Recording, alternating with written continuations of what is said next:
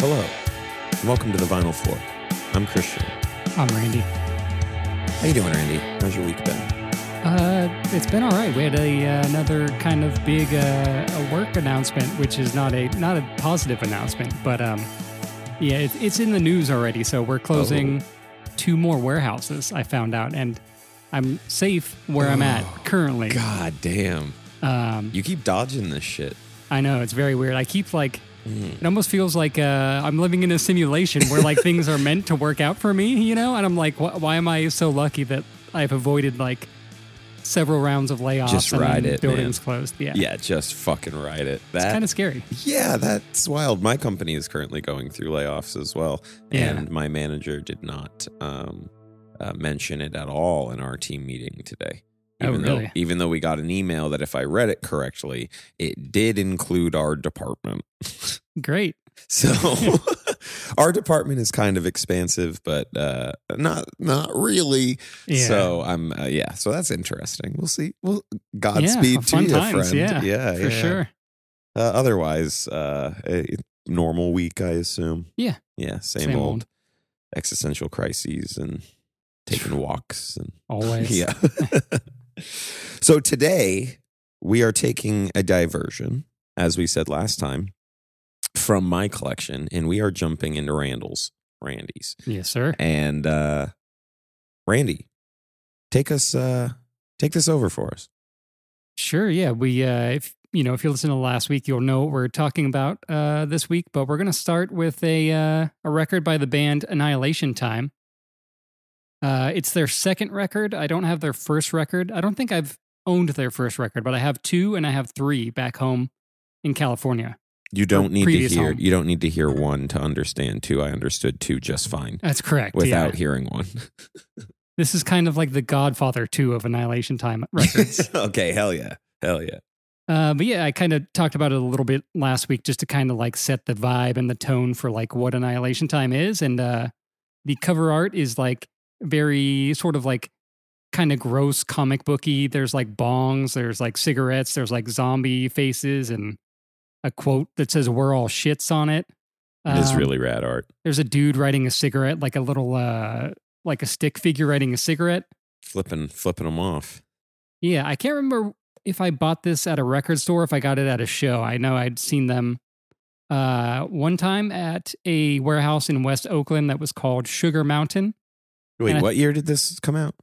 I think I missed that already. 2005. Shit. Okay. Yeah. All right.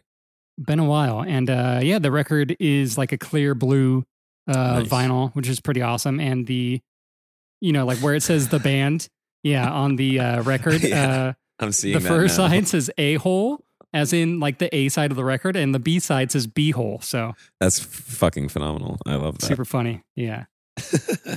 But yeah, this is a record I listened to actually several times this week, just to kind of like get back into the mood of the record, and kind of I don't know, really brought me back to going to shows where there was like like I said, cigarettes inside, and probably a beer keg, and all things that I were not participating in, but it really sets sort of a vibe for the kind of music you're about to experience. Athens, Georgia house shows when I was 19. Yeah. That's this vibe. Sounds 100%. like Yeah. Yeah. A little, honestly, the Athens house shows were probably even a little bit more nihilistic than this. And that's Sure. kind of saying something. Because this is just pretty much like fuck everything music. I wrote the word nihilistic after the song Too High to Die. Okay. Yeah. That's a great track. Yeah, it's Love awesome. That song. But yeah, this definitely evoked those like smoky, sweaty ass, I'm crowd surfing in someone's living room, what's going on vibes. For sure. Definitely that. I think I've probably seen them 2 times that I can remember. Jeez, what years would that have been? So I texted a friend who has like a memory that is like insane. Like I could ask him like, hey, what time or when did we see Throwdown open for AFI when we were in high school? Did you see Throwdown open for AFI when you were in high school? I think it was actually on my birthday or around my birthday one year. So we went to that. Like I could like just name a show and he could tell me the exact California month. does it different, dude. Right. Yeah. He could name the month, the day, and the year of like almost everything. So I think we probably saw them in like 2007, 2008. Annihilation Time. Yeah. And were they big? Were they like they had a following in California or bigger than California? Do you know? Yeah, they were kind of big. They played Sound and Fury Festival too. Shit. I think in 2008. I think I went in 2007, so I didn't see them there. But I think they were decently big. Yeah, that means something.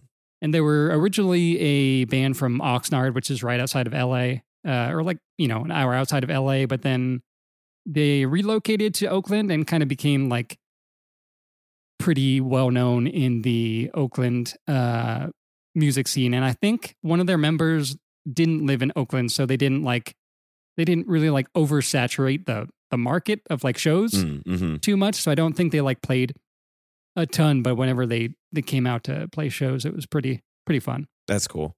Yeah, that's what we're trying to do.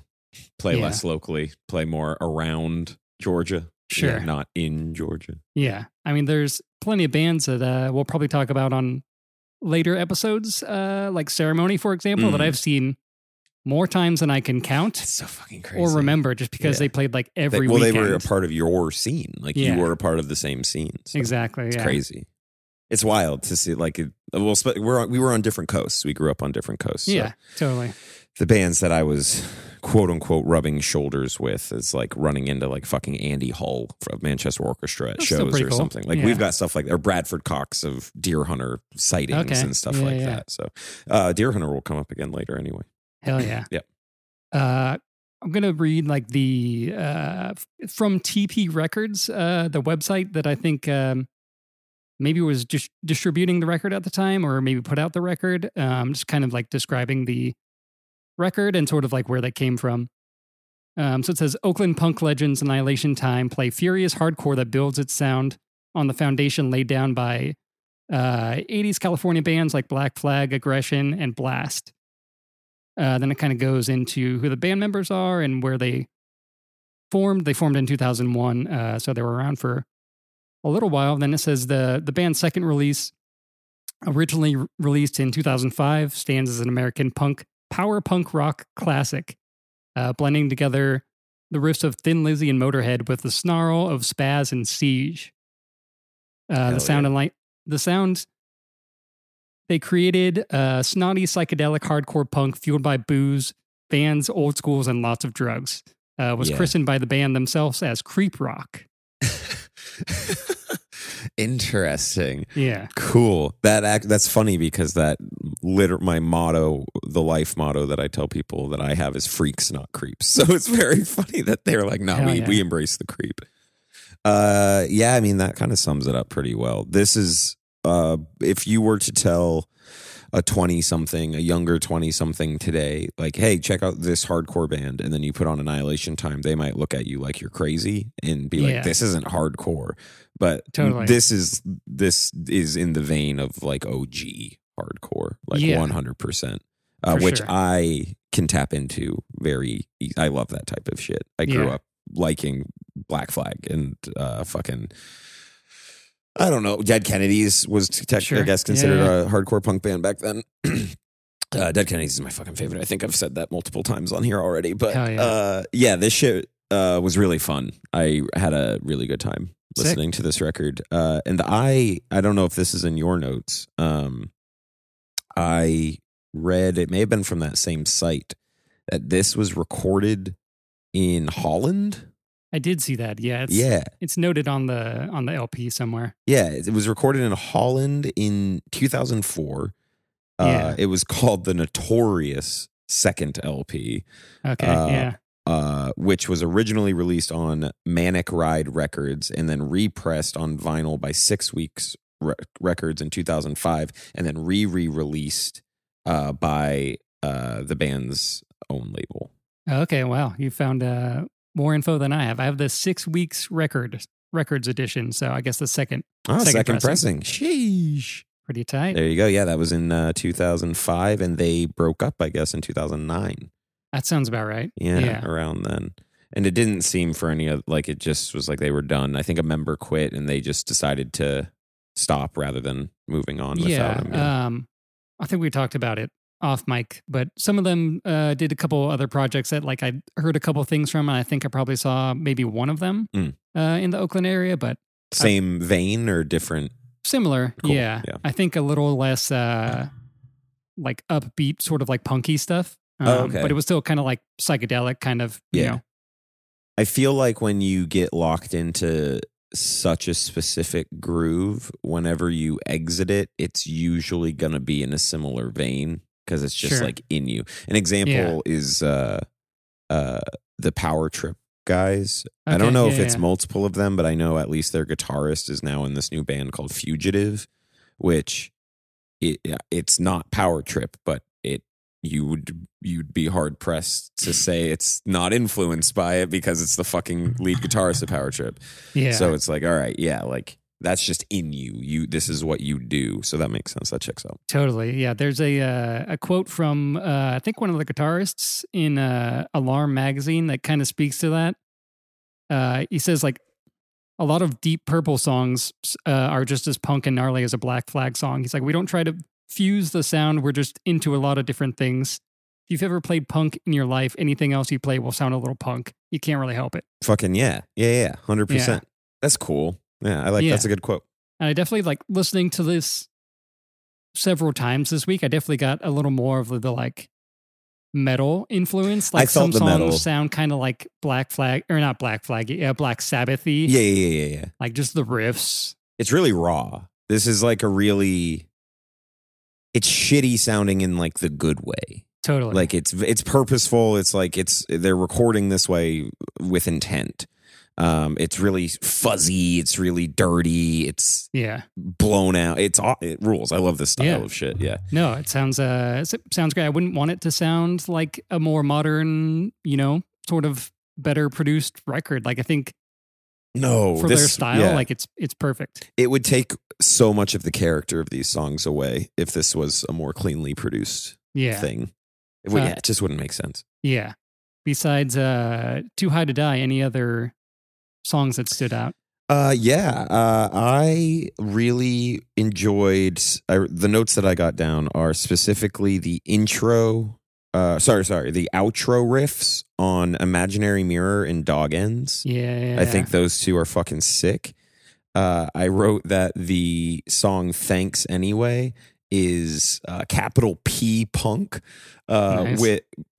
with corny lyrics, but in the tradition that I love. Sure. That capital P punk, like we are against authority.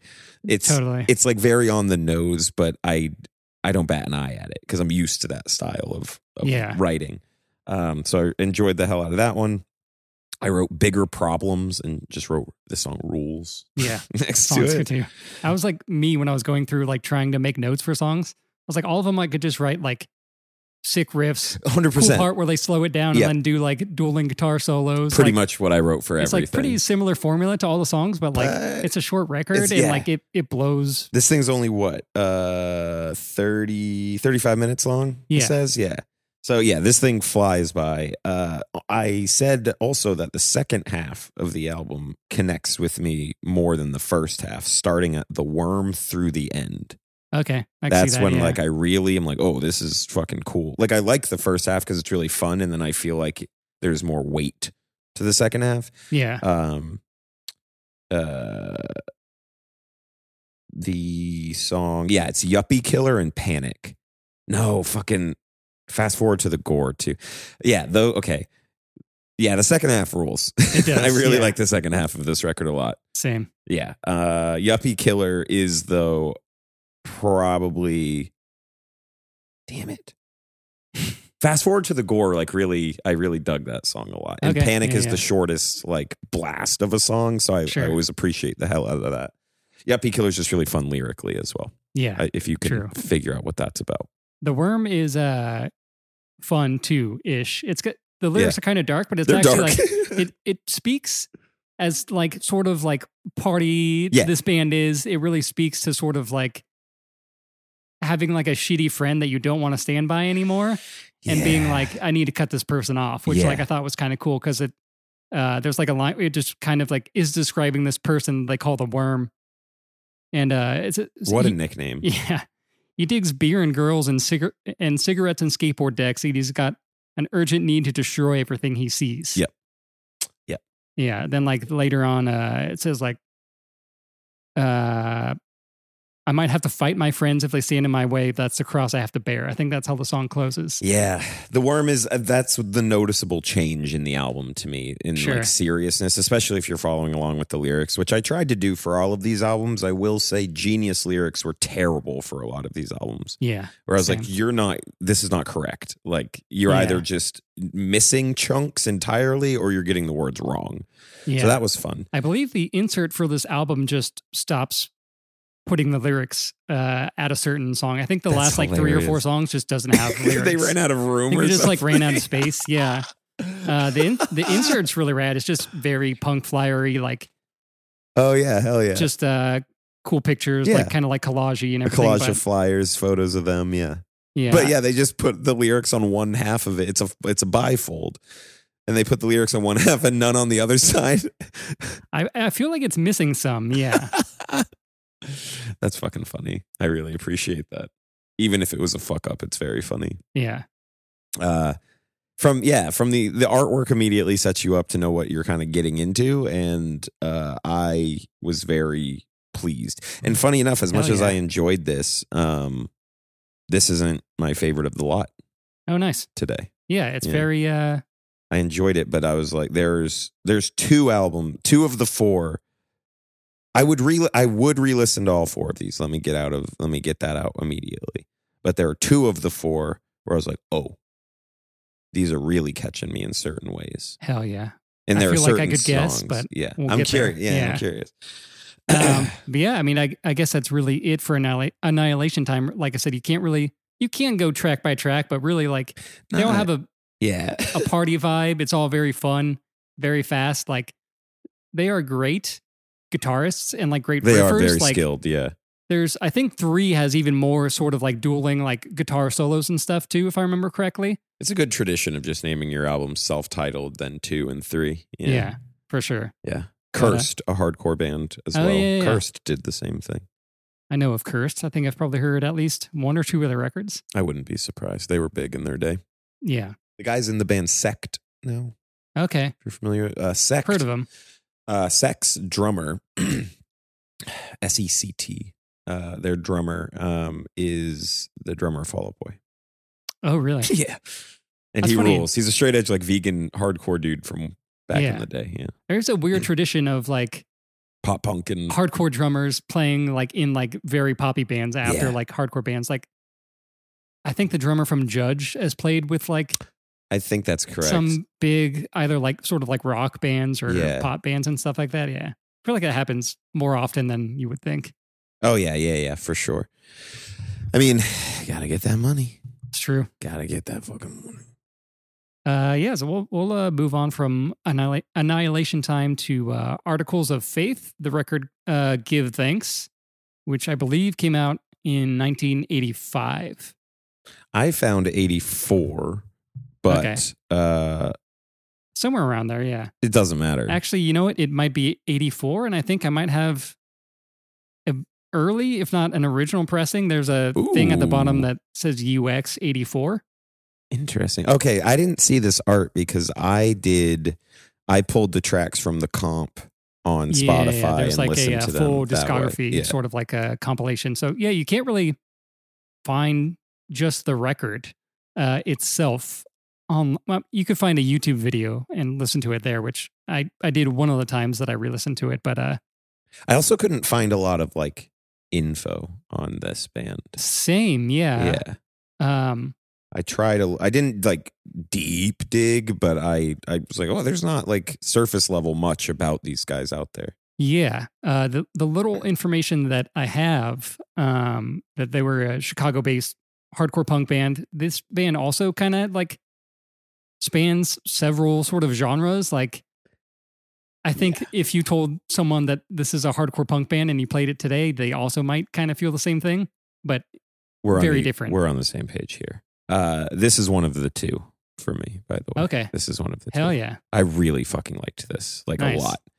Because, this is like, post-hardcore, post-punk in the vein of like Drive Like Jehu, or like kind of Rites of Spring, like the dissonant guitar, like the riffs are weird, super weird. The licks are weird. It opens weird.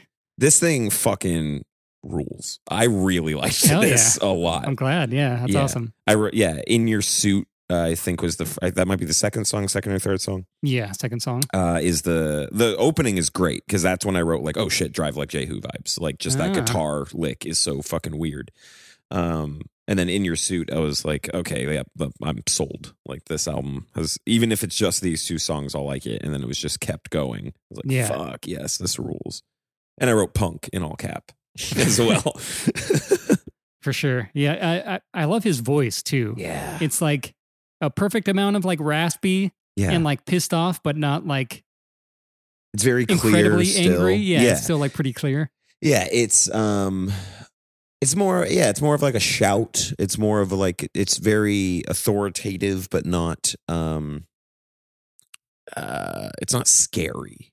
Yeah. Yeah, it's not like a frightening vocal by any means, but it is a powerful vocal and it works super fucking well with the music.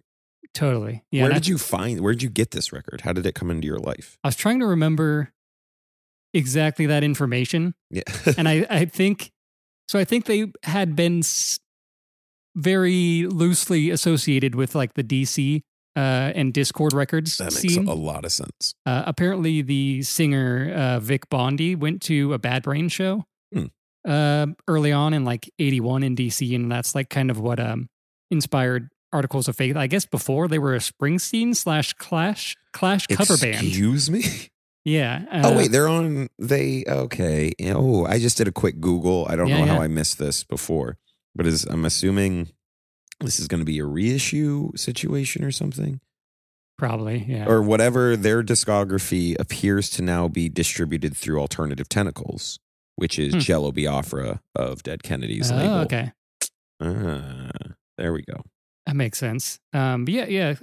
Like I said, I think they were just sort of loosely associated, although not from DC, and I don't think they were on Discord. I think I just kind of heard them from going through DC catalog and like Fugazi stuff, and I don't know, I was probably just looking for other sort of like post-punk or kind of like punk that sounds a little different than just like the straightforward kind of things. And then I don't remember where I came up with the actual record. There was a period of time where I would buy stuff on eBay that I wanted and probably spent too much money for. I don't think I spent a ton of money for this one. So I don't know how it ever came to be in my hands, but I copped it. Your pressing, if you have the 1984 version, which you do because it has that date on it, correct? Yeah. Is selling for about $54 on Discogs right now. There are 3 for sale. I had that note because I was like, oh, this is a record I would buy because I would listen to this. Like I would add this to my collection.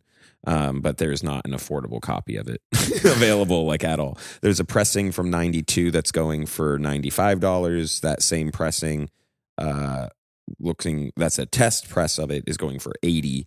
And then you have the quote unquote cheapest, but still there's only 3 available, and the cheapest one of those is $54. Huh. And that Crazy. is actually incorrect, because when you actually open it up, the cheapest one of those is $60. Damn. So 64 with shipping. Oh yeah. If I ever need $60 real quick. Yeah. Slap that shit on Discogs, man. Yeah. Man, Discogs pricing makes everything fucked. But it's because record shops have started using Discogs to price their used selection. And that I understand why. It makes sense. Yeah. But it drives me, a consumer, insane, because it's like, I'm saving $10, $5 on shipping, but fuck, like this is still so goddamn expensive when it used to be just like, oh, I'm crate digging to find a cheap, cool diamond in the rough or something. Yeah. And sometimes the record store doesn't know what they have. That's or maybe they like best. missed something. Yeah. That is the best. I did just hit up a record shop because they posted about Coheed and Cambria's first album. I saw that, yeah. Yeah, and I hit him up being like, is that the repress? Because I'll let me know if that's the repress. They're like, no, it's an OG, $275. And I was like, I'm good. I just want a repress because I don't need to spend almost $300 on a Coheed and Cambria record. Yeah. But I will buy the repress. They said it should be around in November. Sick. That's nice. Hell yeah. Do you have any more specifics about this record? Because I can jump through some like standout tracks. Yeah, just a little bit. Just when I was doing research on Wikipedia and stuff, I think some of the sort of like influences that they sort of like genre wise, they were pointing to, I never really picked up on until I sort of re-listened to it after reading that. But there's some sort of like funk or like reggae or like jazzy kind of influences in like I felt a little some bit of the intros. Jazzy. Yeah. Definitely felt the jazzy vibes. Yeah. There's like one or two intros that start like kind of slow with sort of like almost like a ska or like reggae beat, like a dark sort of like a ska or reggae type of thing. And then it like goes back and then it like goes punk and then like gets fast from there. And they never, I don't know, dude, this album just really moved. And like even in a track like, what's the one? In This Jungle, which is a little over 6 minutes long. That song does not feel like it's 6 minutes long. Yeah. Like that song felt like it was over in a second. And I wrote like, how did this song blow by so fast? Yeah. It's just because they move. These songs they really structure them very well. I guess another thing that I really like about this record is speaking to his vocals. Yeah. There's often just a refrain that is just the title of the song. Yeah. Like give thanks. He says like give thanks like 6 or 7 times in the song. And it works. Acceptance, the way he says acceptance in that song is so like pissed off and like cool sounding. You just want to like pump your fist to it. For Acceptance, I just wrote love this shit. Hell yeah. Yeah, let's dig into the rest of your notes. Yeah. I'll save probably my favorite track for last, but like I said, In This Jungle, for a 6 minute long song, it really blows by. It's really sick. The guitar tone on Hollow Eyes is really fucking ripping. Yeah. Love it. Wrote 5 o'clock down as a standout to me. And I think American Dreams is a very, very apt and solid fucking album ender. Yeah. But the standout track for me is Every Man for Himself. I really fucking liked that song a lot. Yeah, same. And I knew the second I heard it. It's more melodic too than some of the other songs. Cool. Yeah. I knew the second I heard it, I was like, no other track on this album is going to top this one for me. And it didn't. I don't think I listened to this whole thing twice, but I did listen to a handful of tracks twice. And that was one of them. So nice. Yeah, it's really good. I dug the hell out of this, and I don't know if I ever would have heard of it otherwise. Hell yeah. It's awesome. Yeah, Every Man for Himself, I noted as well that it's just like a perfect like mid-album track. Yeah. Kind of like I said, it slows things down a little bit, but I don't know. It's really just a great song that I think the lyrics I enjoyed too. I didn't really write them down, but I remember lyrically really enjoying that one too. I feel the lyrics on this album are really good, especially just like the juxtaposition of this with Annihilation Time, going from like very similar lanes of genre. Like they're both in the hardcore world, but they are on like different spectrums of it. So going from like, to give like a more modern example, like a Municipal Waste style fucking party hardcore band to more of like a thoughtful, like post-hardcore, more serious situation is cool. I like that. That would be a fun mixed bill. This would be a fun mixed bill. Yeah. Articles of Faith and Annihilation Time. They should do a reunion tour together. That'd be rad. Yeah. One of the can call it the AA tour. Yeah. Because hopefully they aren't as hard partying these days. I'm a big proponent of the mixed bill show. They're fun. I like them. Same. Sometimes they get a little too wonky. It can. Yeah. Well, when I say, okay, I'm going to talk some shit. So when I say too wonky, it's just when I don't like the other bands. Yeah. It's when we have like legit. A good example for me is recently Full of Hell and Primitive Man toured with Fit for an Autopsy and Acacia Strain, which doesn't seem that crazy on paper, but it is very different worlds. Because I don't fuck with deathcore. I don't like it. I don't like it. It's not for me. I understand there's always examples of what about this band? Yeah, sure. And I got respect for some bands that I grew up liking, like Suicide Silence and stuff like that. Sure. There's some exceptions to everything. And that's not even a heinous example because I had a good time. I left. I did not see the deathcore bands. I had a good time for the 2 bands I was there to see, and I left. I actually got this shirt I'm wearing right now at that show. Nice. But it's mostly when like really good bands that I like have like that hair flippy, sing screamy shit that is coming back for some fucking reason. Yeah. New metal's coming back. There's a lot of that. Like I don't know. It's just disappointing. That's what I'm getting at. I'm disappointed. Yeah, I feel you. So I'm all for a mixed bill unless I'm not. That's what I'm getting at. Yeah, there makes sense. This these 4 records. I mean, I'm biased because I think I love all 4 of these records, but they're all very good. Yeah, especially these last 2. I feel like they could play together too. Although I think they go very well together. They don't really line up timeline wise, but I'm gonna flip the last 2 because I think Autolux plays well into the other record as well. So yeah, the next record is the Autolux record, Pussy is Dead. Hopefully it's about the guy from The Sopranos. It's got to be The Sopranos. Like there's no other thing. When did The Sopranos end? Before 2016. Okay. Yeah. Well before 2016. That is when this album came out, I believe. Yeah, that's what I was trying to go for. Yeah. But yeah, I don't have. Honestly, I couldn't really find Sopranos any. ended in 2007. Okay. Yeah, that's right. Honestly, I didn't do a ton of research to find interviews with them, but honestly, I don't think they've did a lot, or maybe there just wasn't so much stuff that was preserved for the internet that's can be seen forever. I mostly just saw a lot of the hype that was around them as they were coming up. Yeah. That's what I read. I think they started, if I remember correctly, around 2001 as well. That in sounds LA. right.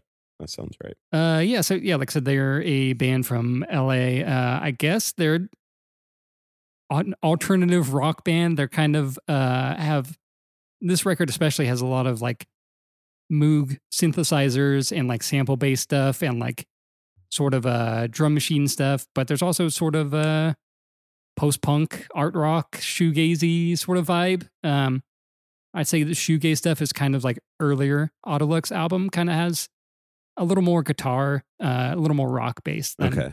I was reading a lot of what I read was referring to them as a shoegaze band, and I didn't feel that on this album kind of like at all. Totally. Honestly, the biggest thing that I found was the Pitchfork review for this album, which they gave a 7.2, which I think is too low. This is the number 2 album for me, by the way. Nice. But I do have a lot to say about the one we'll follow this with, because from a certain song on, on this next album. But that certain song like kicked my ass. I thought it was the cool, like arguably the coolest song of the whole lot is on the next album. Anyway, they mentioned in their review, they emphasized the percussion on this album done by Carla Azar. Yeah, and she rules. I cannot agree more. Like, same. Holy fuck, the drums on this album are so good. Yeah. Like, they're not show-offy either at all. Yeah. It's just the tone of them, the I don't know. I don't really know how to describe it. Yeah, and sort of like not to sound like the jazz thing, like it's about the notes you don't play, but sometimes like where you're expecting a beat or like a snare to hit, it won't hit. She has a space. It's I don't even think there's that many weird time signatures, but just sort of just the way that she like emphasizes things, like it's really driving. It's also pretty prominent in the mix. Not overpowering. Like it works. It's not an afterthought. The drums are definitely a crucial part to these songs, and they know it, and that's shown by how this is produced and mixed. Yeah. I'd say just in general, they're a very great like rhythm section band. the bassist. How many members? There's only 3. It's a trio. Yeah. The bass on this record rips too. It's I love where the bass sort of sonically sits in this album. It's not like super low end. It's kind of like you just like boost the mids on your amp or on like your, production or whatever. So it like sits like pretty like far forward in the mix, but it's also like super blown out and fuzzy at times too. And it seems like he plays a lot of riffs like super high up on the neck. Like you really hear that like tension of the strings in like some of the riffs. I don't know. And the riffs are just like weird and kind of like don't resolve like sometimes when you like think they would. Weird is a good way to describe just kind of the approach to everything here. Which I think makes sense based on what I've read. Do you know who else Carla played with or plays with? Oh, no. She plays with Jack White, or she recorded on like 3 Jack White albums. Oh, maybe I saw that on the wiki briefly. I just saw his name now that you say that. On his solo shit, you said? Yeah. Like Lazarus and all that. Yeah, she played on like he's got like 3 of the albums, I think. Yeah, 3 or 4 solo albums. Oh, that's cool. That makes sense. Yeah. Blunderbuss, Lazaretto, and Boarding House Reach. Oh, so yeah, she's done his 3 solo albums. So okay. Wild. Yeah. And did you ever see the movie Frank? Oh, Michael Fassbender? Yeah. Yeah. She's a drummer in that band. Oh, what? Yeah. Oh, I need to rewatch that. I think she doesn't talk in the movie. That checks out. Interesting. I know. Which super makes sense for her, like to be in that like super like weird art rock like band movie. Is that Maggie Gyllenhaal? Yeah. I think she plays synth or something in it, I think. Yeah. It's been a minute. That came out in like 2014. I think so, yeah. Shit, it's been a while. I know. Years after ago? like digging into this album again, I was like, I want to revisit that. Not that she plays a huge role in the movie, but it's like just a fun revisit. Fun movie. Yeah. I remember enjoying that movie quite a bit. Yeah. Not to step on your toes with information or anything, but this band was like courted, it seems, by T-Bone Burnett. Yeah. Which is fucking wild. Yeah. And DMZ Records was also him and the Coen brothers. Yeah. Who love this band as well, apparently from what I could read. That's Trent Reznor's is a big fan of this band. Yeah. Fucking crazy. Yeah. You go down the Wikipedia and it's just like, Tom York asked them to play some festival. Vincent Gallo asked them to do something. It's wild. It all starts with like Coen Brothers and T-Bone Burnett, but like you go down and it's like Coachella. They played Jimmy Kimmel and all this stuff. And I was very late to this band. I came to them right around this record, but they had I think 2 LPs before. Yeah, I think that's right. But they haven't done anything since this, though, right? No, I don't believe so. But yeah, when I was going to LA a lot and playing music with friends down there, they were really into Autolux, and I got into Autolux from them. But I can't remember where I read it, but someone was speaking sort of like to the notion that Autolux is like a great band that was just hiding in plain sight for so long. Like they did all these huge things and like people knew them forever, they but never like crossed. They just didn't come across people like me and you like for too long. Yeah, there was a certain time in my life, like I like this now, but there's a certain time in my life where they could have been like I would have fallen in love with this fucking hard, like instantly. Whereas now I really like this. This is also one that I would pick up. Hell yeah. I think Hannah would like this quite a bit. Yeah, for sure. It's also produced by this guy Boots. That's what I was looking up. Yeah. Who produced a self-titled album by a person named fucking Beyonce. And worked with Run the Jewels, who I think we've mentioned several times already on this podcast. FKA Twigs. Yeah. He produced the self-titled Beyonce album and then some of Lemonade. This guy, oh, shit, really? and this album. He did the Beyonce album before this album. That's crazy. That's fucking what? But the production, like, I think that's why it's so weird, is because like their earlier shit, I don't know if both albums were, but I know their first album was produced by T-Bone. Okay. And then to go from someone like T-Bone Burnett, who's one side of the mainstream, to go to fucking Boots. Yeah. Beyonce mainstream. It's crazy. Goddamn crazy. And for as like put together as this album is, I don't want to call it polished or like, I don't want to say produced as like a negative. Yeah. It's not overproduced for as much high top shelf talent is working on this. It's not an overproduced thing. It's still fuzzy. It's still weird. It's still dark. Yeah. I wrote and from the beginning, what is it called? Select all copy. Really strong fucking opener. And they're just ruminating on heavy ass shit this entire time with not a lot of profanity among any of these bands, by the way. Surprisingly, Surprisingly, especially the punk bands. Yeah. But like even Annihilation Time really doesn't swear that much. No. I was a little surprising. And I don't recall I think they may have said bitch one time by saying like you bitch about something. Okay. Yeah. I remember a bitch. I remember a bitch. Who doesn't? But the first lyric that caught me of the album is in the opening track, and it's the chorus, I think, being "It's so sad to be happy all the time." Yeah. That ending line going into "All the signs have gone dark now, but the meaning lingers on. The square sky hangs above us, punctured by the sun." Yeah. Just beautiful imagery. Yeah. Love that shit. Very, very good. It's so sad to be happy all the time is super catchy too. Oh yeah. Super fucking catchy. It's a great way to open the album. It makes sense that that's the opening track. Yeah. And it flows like flawlessly. Oh, this album's flow is wild. Yeah. I will say that I've revisited this album like on Spotify and just tried to like go through songs to like see which songs like I dig, you know?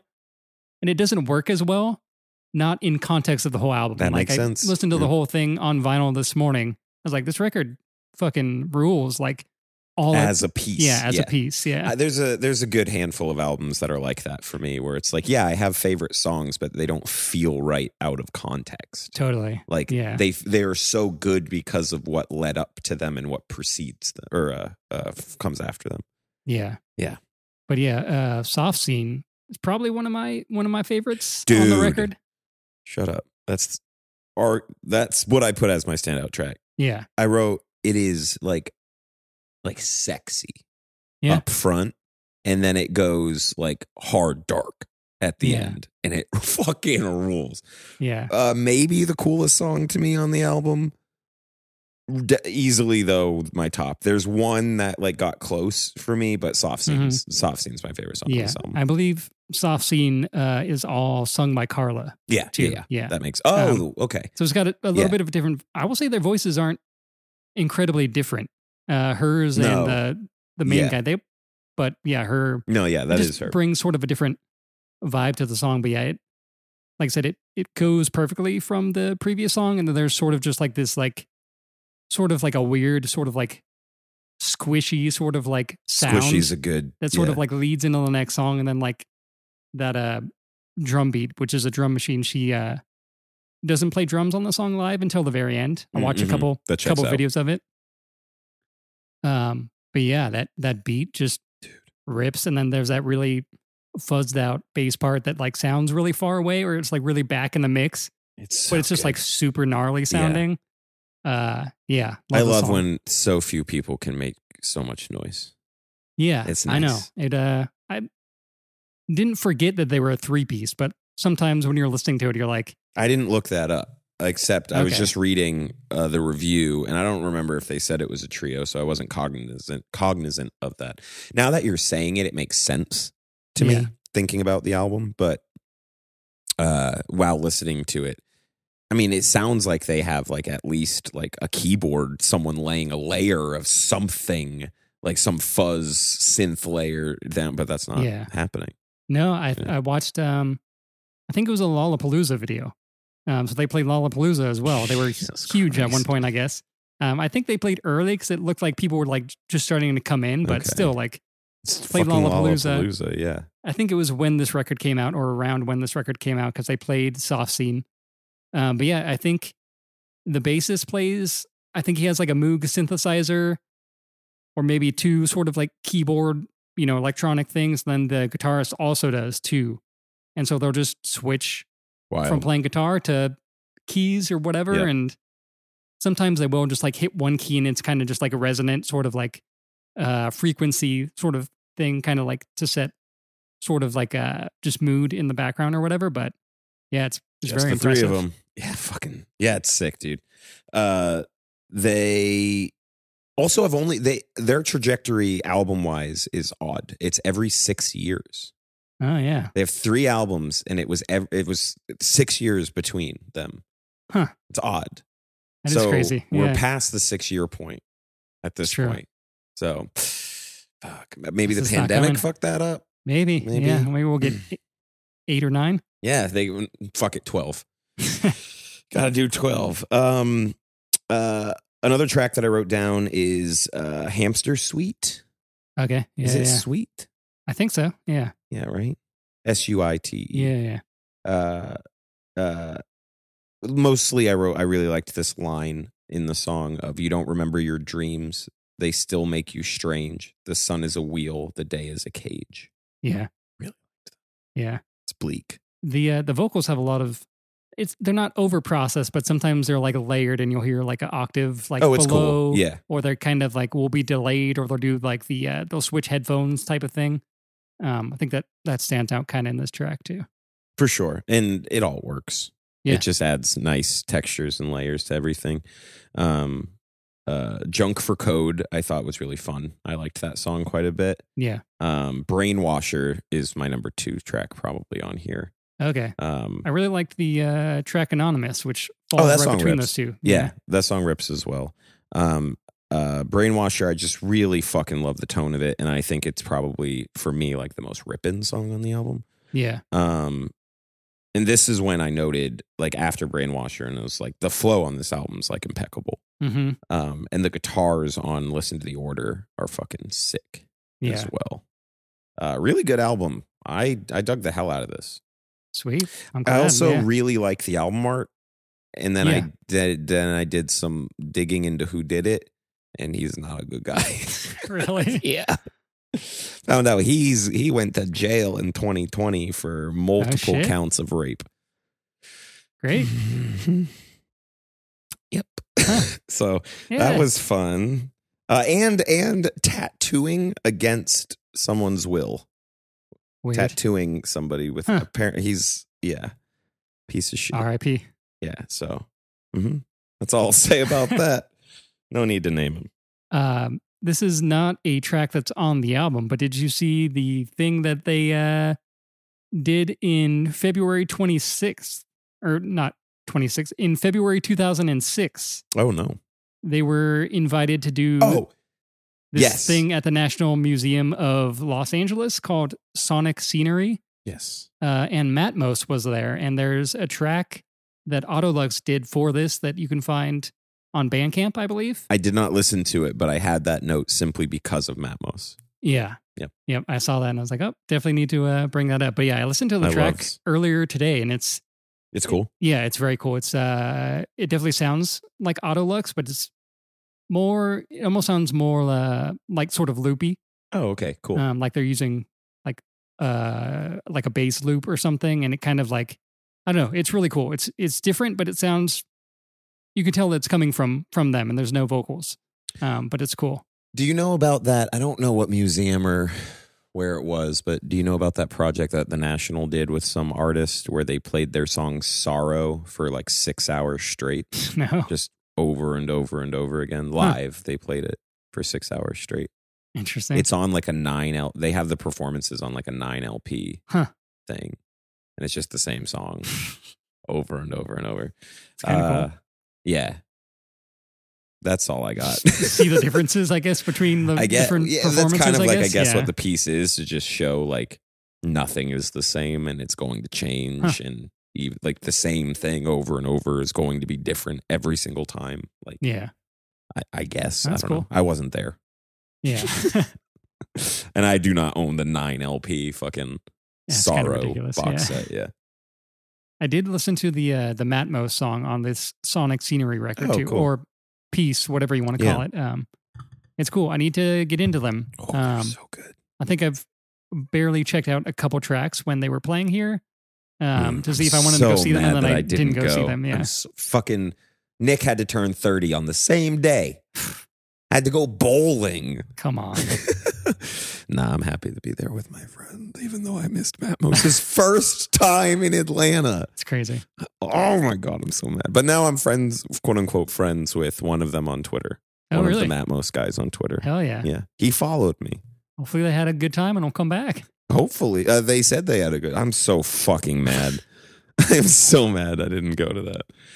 I have 3 of their records, so if you don't get into them prior, you'll get a taste. But they have a decent amount of records, and I don't know enough about like the fan. I don't know anything about like electronic music really. Like there are certain acts that I really like Matmos and like Floating Points and shit like that. But I don't know really what the audience is like, so I have no idea what the popular albums by them are. I just know that I own 3 that I enjoy. So. Cool. And that the one album that I would love to have is like 3 hours long, and it is not on vinyl for obvious reasons. Yeah. So it's on CD, I guess. But would that be like a 5 LP, 4 LP? I think that it'd probably be a 5, right? Yeah. 3 hours. Yeah. Yeah, I think that'd be a 5. They're long. It would be a cool way to listen to it though if it existed. Yeah. I would love to.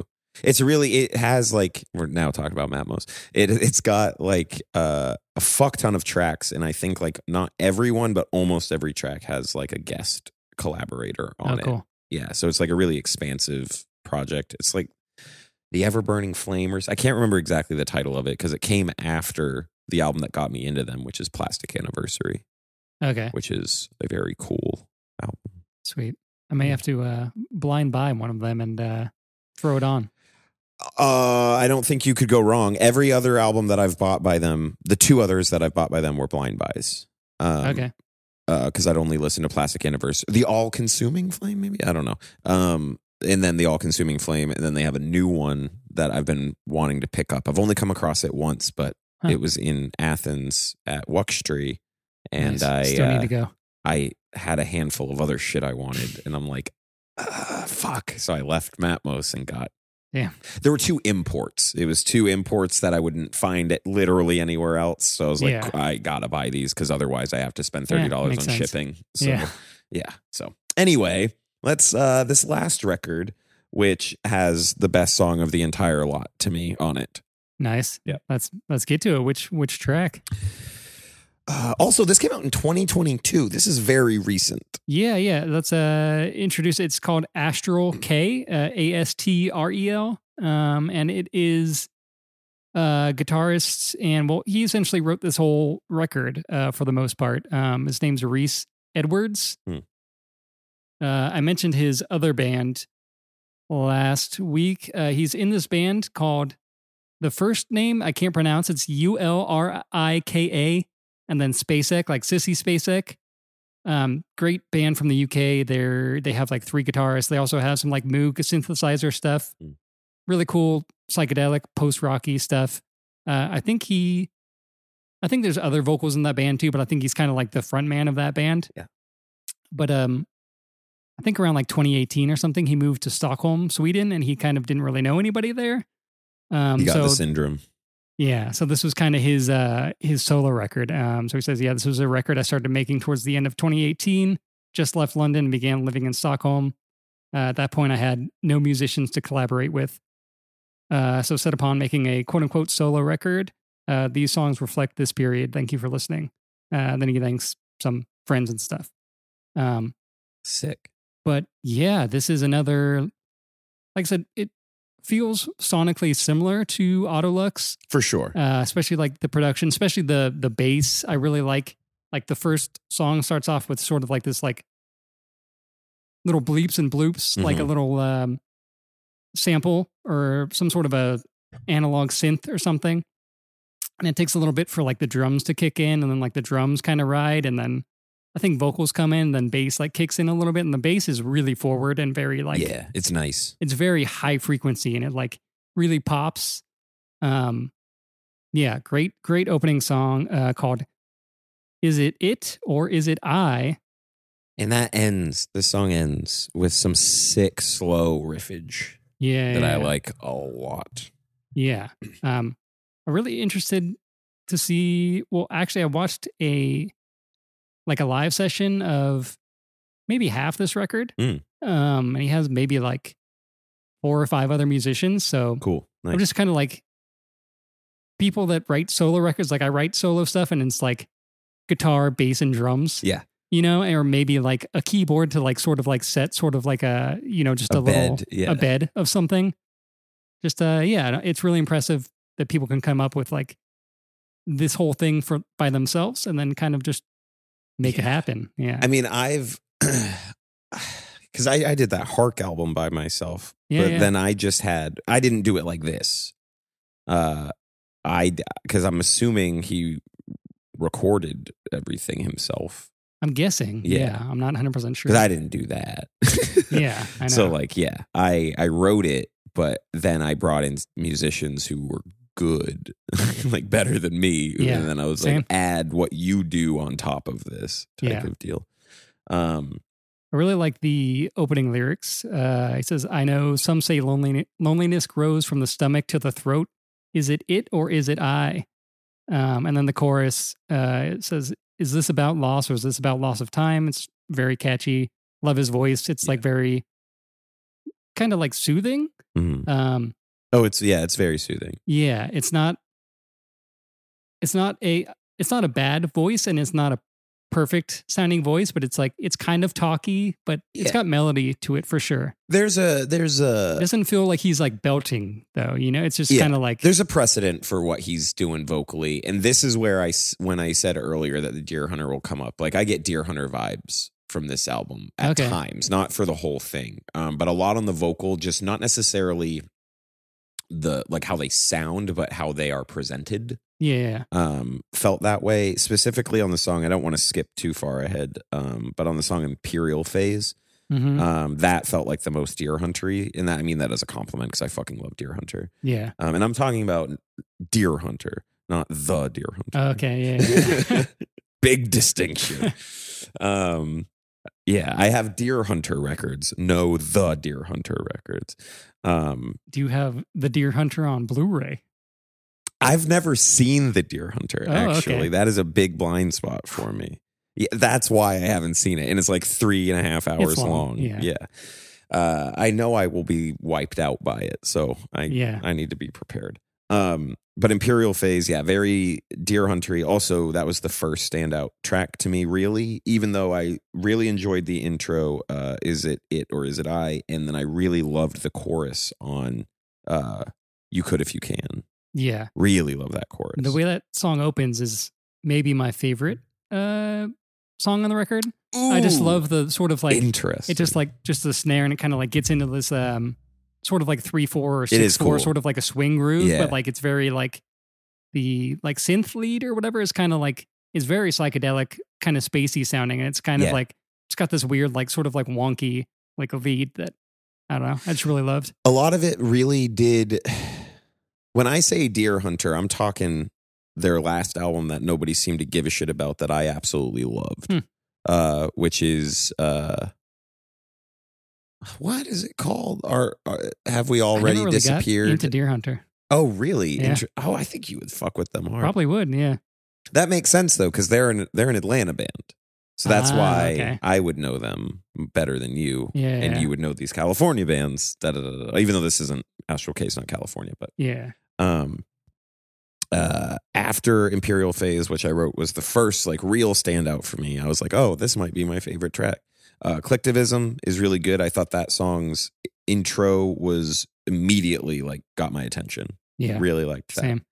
But then Randy, Clean Coal, nice, is the best track. Yeah, that's kind of like one of the darker ones, I think. That jazz ending, my boy. Okay. Yeah, holy shit. Clean Coal from start to finish is, I think, the coolest song out of everything that I listen to. Though I do think probably Articles of Faith is my favorite album that I listen to. Okay. I really fucking liked that. But Clean Coal, When that brass comes in, oh my God. I'm a sucker for like a jazz ending. Yeah. Ugh, I feel that. Loved it. Yeah. This Absolutely one also plays very well as a whole piece. Yeah. I think there's definitely very good songs on the record if you were to just go to them. The ones you spoke of, and then You Could If You Can, Is It or Is It I? All very good too, but it moves. There's a lot of songs that kind of feel like they play into each other very well. There's like Clean Coal into Forward Momentum is phenomenal. Yeah, and even there's an interlude 9V that is in between Imperial Phase and Collectivism. I liked it. I didn't realize was its own track. Me neither. Well, until I was looking up lyrics and it had like its own thing. I don't think there's lyrics in it, but no. I was like, oh, because I like listened to it and I was like, did I miss this song? And then I looked and I was like, oh no, that was just like a little interlude. Yeah, it's like 50 seconds long. Yeah, it was nice though. It worked really well. Yeah. The insert that holds the record just has a picture of him kind of at his piano or whatever, and then the cutout. Okay. The cover has a cutout so you can like kind of see the picture of him. But can you flip it and switch the pics? Yeah, you can. Is it the same picture? Oh, okay. Yeah. He should have done different pics. One should have been his rear end. But the cover of the LP is just literally just like hundreds of what looks like a Sharpie if you just drew a bunch of like crappy smiley faces. Oh, hell yeah. Just like two eyes and like a smile, the whole thing. And it's pretty cool. It's on the back too, and then has sort of like the same picture on the back. Nice. The thing that I don't love about the way the lyrics are laid out here, it looks very personal and very cool, and it looks kind of like a journal, but they're all written like in cursive. So very hard to read. And they're very hard to read, and they're like not super big either. So I definitely went to Genius, which isn't always the best. And sometimes there would be like a word redacted because they didn't know what the word was. They put a question mark there. Yeah. Like, so I did go back to here to find out what some of the words were. Like cul-de-sac was one of them. It just like, it didn't understand that he was saying cul-de-sac, and I didn't either, really. So I had to like go back to the lyric sheet a couple times. But I don't even think his accent's all that thick. It's just like how it's presented. It's kind of, his vocal can get muffled, not in a bad way, but totally. Yeah. And there's some that are like typed out, but yeah, I don't know. It's cool, kind of like sort of like mixed media sort of looking insert with the lyrics and everything. But yeah, I don't know. It's cool. It's a cool layout. I thought the title track was really nice as well. Same. Also gave me some Deer Hunter-y vibes, but really strong album. Clean Coal, man. Motherfuck. Hell yeah. Goddamn love that song. Yeah, I like I said, I think I heard this record or not. I didn't hear it before it came out, but I was anticipating it being released because I saw his previous band posting about it. And this is one of those records that he's from the UK and this was in Sweden. So I was always like, previously I loved pre-ordering things specifically because I liked getting different variants of stuff. And now I don't really love the experience of ordering a record online. I'd much rather find it in the wild. Mm-hmm. But this was one that like I was never able to find in the wild. So around Christmas of this previous year, my brother-in-law, essentially, although they're not currently married, but that'll happen eventually. Close enough. We call each other brother-in-law now. Yeah. Was asking, he's like a record collector, like he's seen the OCs, he loves OCs, and we dig a lot of the same stuff. So he was asking if I wanted any records for Christmas. So got this as a Christmas present. Hell yeah. Nice. Yeah. Very nice. And I'm sure it probably wasn't incredibly cheap because he got that the UK shipping. So my sister did that for me with that second Bill Orcutt Chris Corsano album, Made Out of Sound. Yeah. She got me that for Christmas last year. Was not expecting her to do that. Oh, nice. And that was not a cheap record for her to get. Yeah. So very, very kind of her. Very kind. That's right. Of her. I'm thinking about going to Discogs for some Bill Orcutt records. Dude, he's so fucking good.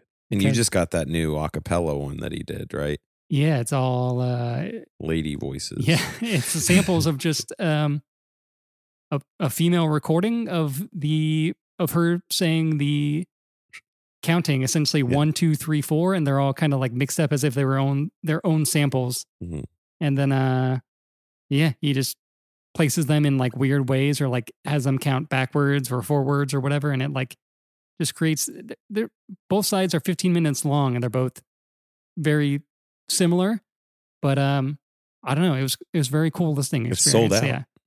Did it? Yeah, the pressing's gone. I'm not surprised. Yeah, because his previous one that I thought I had ordered in time, I got an email that said, "Hey, it sold out before we actually got to your order or whatever. So maybe we'll get to it, but if not, you can have your money back." Though. Yeah, you got this one. Well, that's nice. How did we get on bill? Expensive or quote unquote expensive records. That's right. Yeah. Well, cool. Do you have anything else to add for Astrel K Flickering Eye? Not really. No, I didn't really write too many notes about it just because that's the one I had the least notes on. Yeah, it's just, I don't know. It's a record that I really enjoy listening. Yeah, it's like I don't really want to like psychoanalyze it too much, or what I enjoy about it. Just like it's really just good vibes album that I enjoy. Like I said, it's spacey, it's kind of psychedelic, and I tend to like those sort of things even when I was a straight edge lad. Yeah. I always kind of liked stonery or sort of like psychedelic sort of vibes, like not too much. Like I'm not a Fish guy or like a Grateful Dead kind of person. No, you like the good stuff. Yeah. Exactly. I don't shit on Grateful Dead. I actually like some Grateful Dead, but I've not heard a Fish song that is convincing that it's good music to me. Yeah. But if you like this stuff, I will say you should check out his other band that I will try to pronounce, Ulrika Spacek. Close enough. Yeah, it's very good stuff, and he does all the vocals for them too. And then they also released a record earlier this year. So I thought they were done because they hadn't done anything for quite a long time. Then he was doing this record, but they released a new record which also rips, and I listened to quite a bit. Hell yeah. Nice.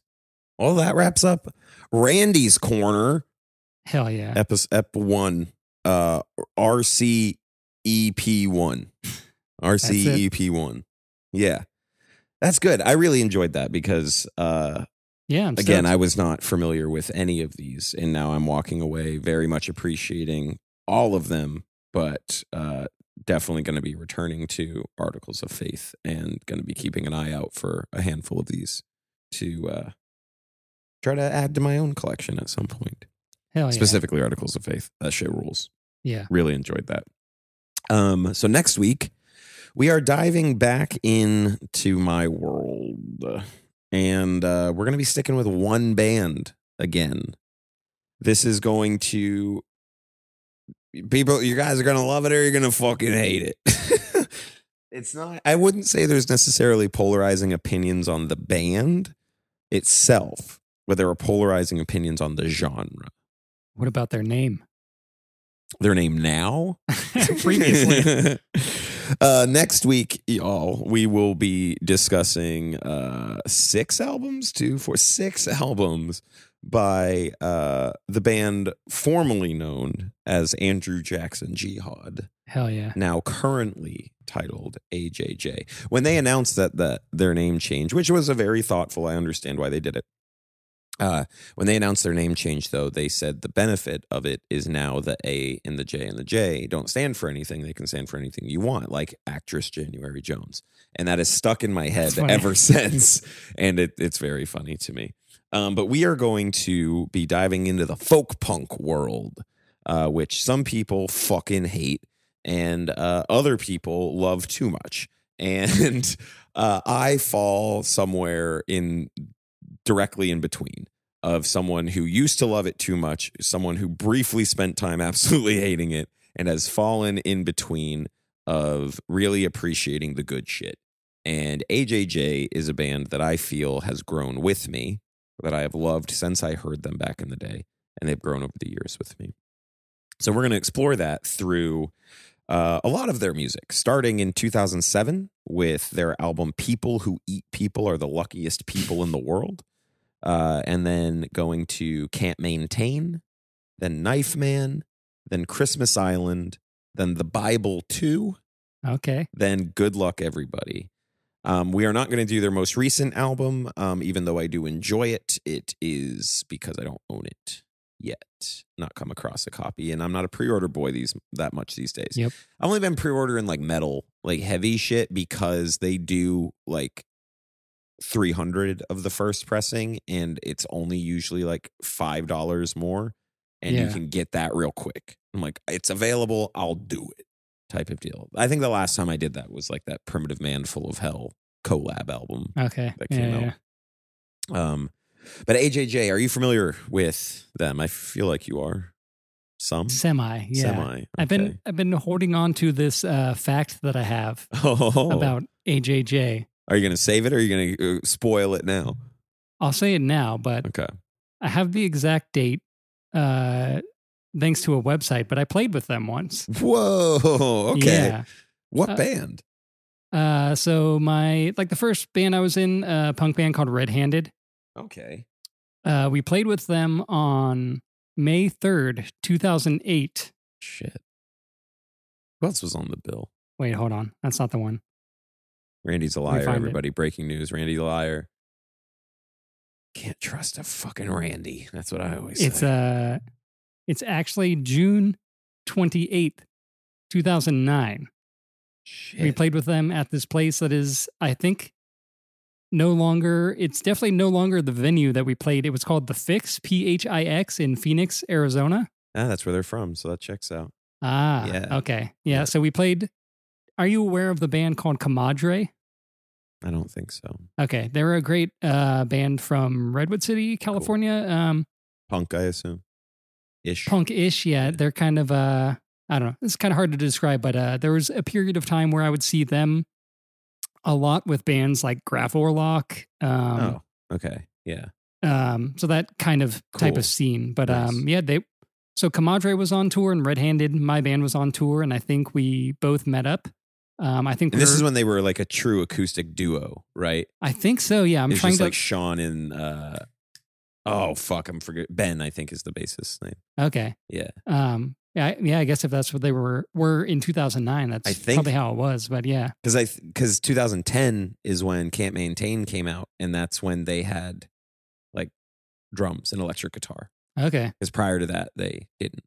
Yeah. I think that's correct. Huh. It's like when Dylan went electric.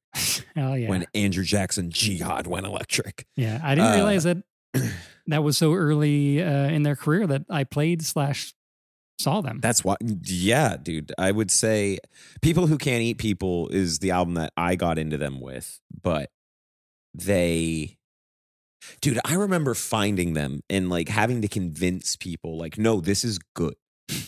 They're like, no, it sounds like shit. Like, no, but like that's on purpose. Like, this is good. Like, trust me. Because I was very into like, actually, I don't think I found them. I didn't find the album when it came out, but that's the first album that I found by them. Okay. Yeah. Because I probably found it when Can't Maintain came out, the year that came out. Because I found it my senior year of high school, so that would be 2010. But Can't Maintain was the big one for me, even though People Who Can't Eat People is whatever. Anyway, but yeah, I was super into like the fucking Mountain Goats and Nutrimilk Hotel at that time. Okay. So it was all in the same vein.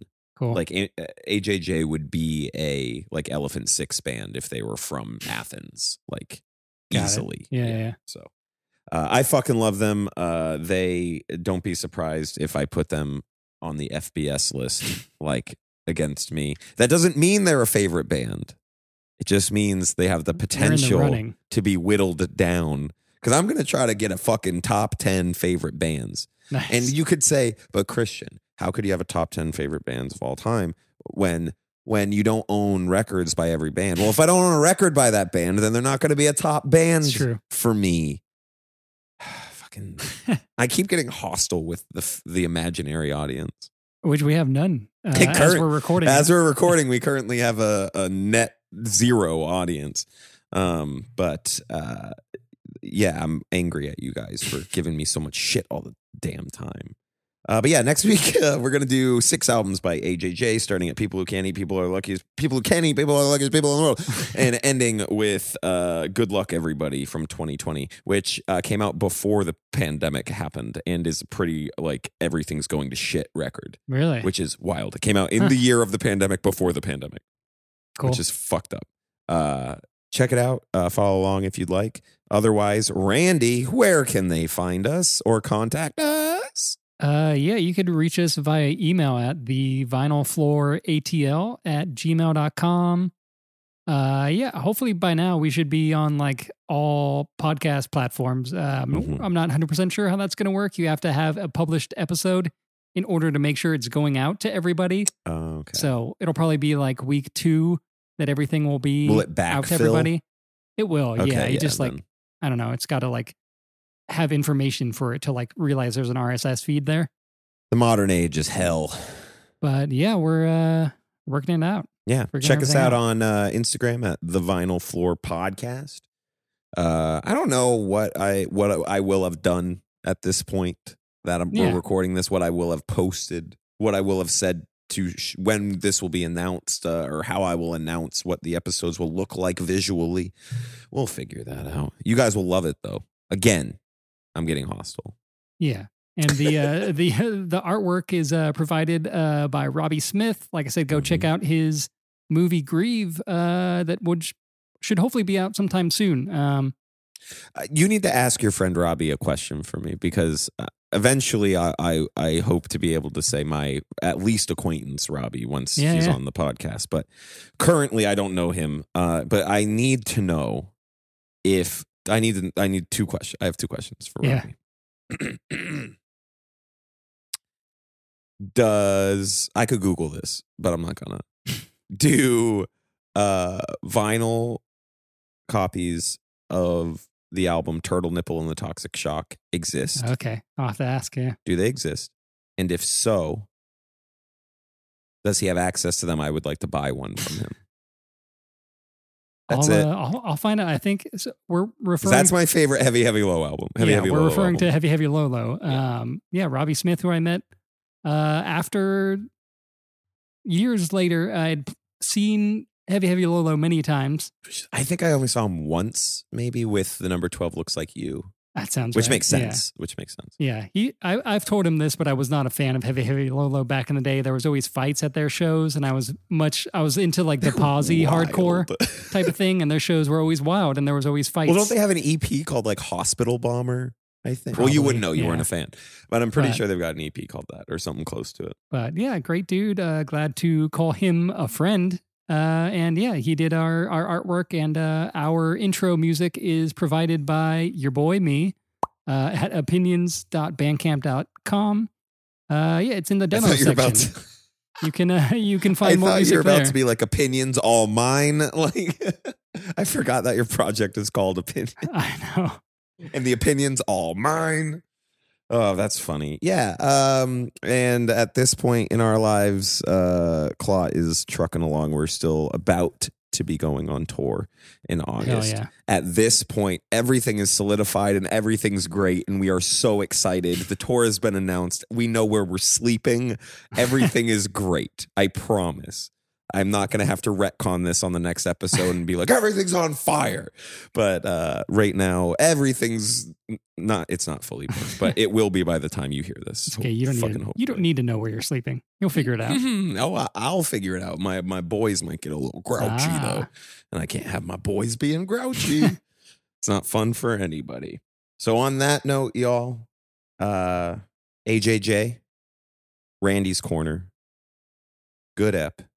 Yeah, glad you found some stuff you liked. I'm really enjoyed it. I've already found some stuff of yours that I've enjoyed too. So we'll be back. It's a good project. We'll be back to your corner in a few episodes. I think we'll keep it like every 3-4, something like that. Yeah, sounds It's good. a fun little diversion. And then actually, the one after AJJ, we have to tack one of yours onto. Okay, that's right. So it'll be kind of a mix. Yeah. One record. But yeah. So that's all we got for you today. As always, we're the Vinyl Floor, and we will talk to you next week. Take care, y'all.